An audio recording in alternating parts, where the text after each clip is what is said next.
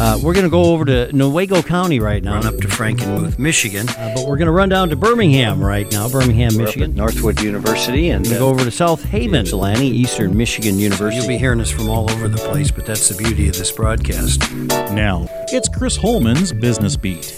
And welcome back to the Michigan Business Beat, brought to you on the Michigan Business Network, and welcome to the Holman Studios in the garden level of our home here. And we are kind of on the road right now. We're going to pick up a good friend of ours, and I will say, in the point of full disclosure, they are also a supporter of this network, but we're glad to have them as partners. And also glad to have him in the business community as a viable business. Steve Klaver, the owner of DBI in Lansing, Michigan. And Steve, welcome to the show. How you doing, bud?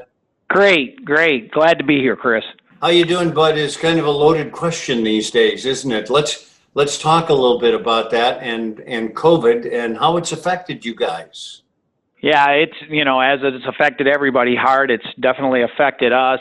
We furloughed about a dozen people, starting to come back a little bit. We've brought some of our warehouse installation crews back, of course, because of the furniture, people doing their social distancing and needing different types of setups in their offices to bring their employees back. So we've been busy doing that. We're selling a lot of PPE product.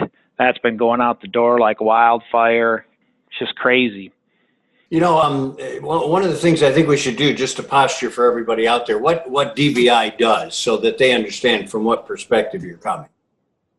Sure. We do office supplies, office furniture, design, installation. Okay, and for a wide variety of types of customers too. You're not quagmired in one particular industry. No, we're doing mostly of our business is business to business, B2B, but we do have a retail outlet over on Larch Street, just past the ballpark, and that's going great guns. You got a lot of people doing their home offices, redoing their home offices, or setting up a home office for the first time. So that business has gone crazy. Excellent stuff. So tell me a little bit about, you've had to furlough people. Obviously, business is off a little bit. Is there any particular sector, or is this because other customers have furloughed people, or is it because projects have been put on hold? Really, Chris, all of the above.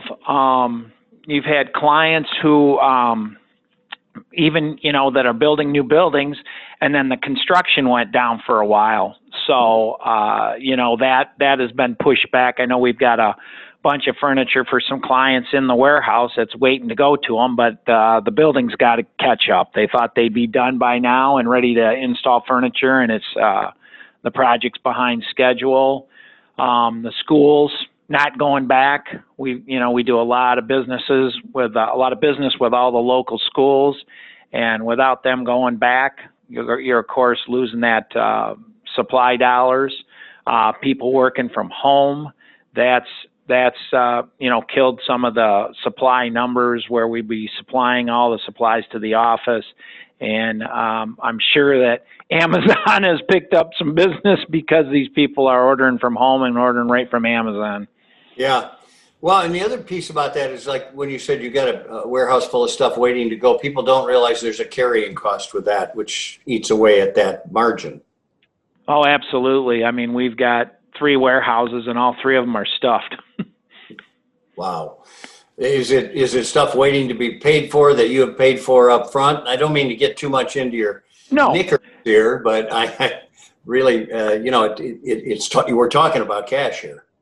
Right. Yeah. And we're billing them for it. We're of course not billing them for the install of it, and then we're letting them hold 10% back on the product. Okay. Very good.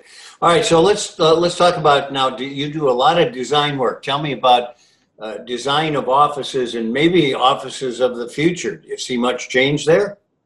Yeah, there is. It's funny because, back, 15 years ago, everybody, and before that, were using the 80-inch high panels, and then everybody dropped to the low panels, the 54, 48s, for so they could communicate better. You had better airflow too with the panels being low, better HVAC, not hot spots and cold spots because of the high panels holding either the air, the cold air in or the hot air in.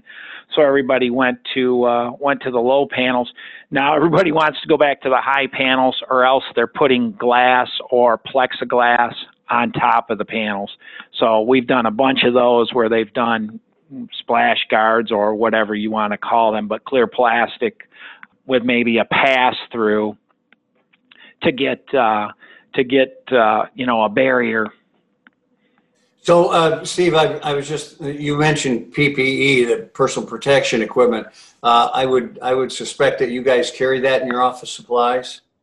Correct. Mask, hand sanitizer, disinfectant, wipes, that type of stuff, yes. I imagine that'll be part of the design of the future office as well. Oh, absolutely. Who knows when we'll be able to stop wearing masks, right? Yeah, absolutely. And who knows what's coming after COVID-19? That's right, I think the other thing for each other. But you guys are doing all right. You're holding. You've right-sized for the time being. And yes. How do you feel about the future? We're hoping that, hopefully, I think if you had asked us at the beginning, would we have been back to normal or back to somewhat normal by now? You would have thought maybe.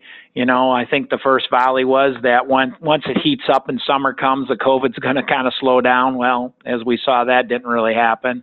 So right now I think our goal is to the first of the year, maybe we'll have some type of vaccine or something, and things will be turning around. Kids will be getting back to school and that type of stuff. Sports will be being played and all that good stuff that we miss.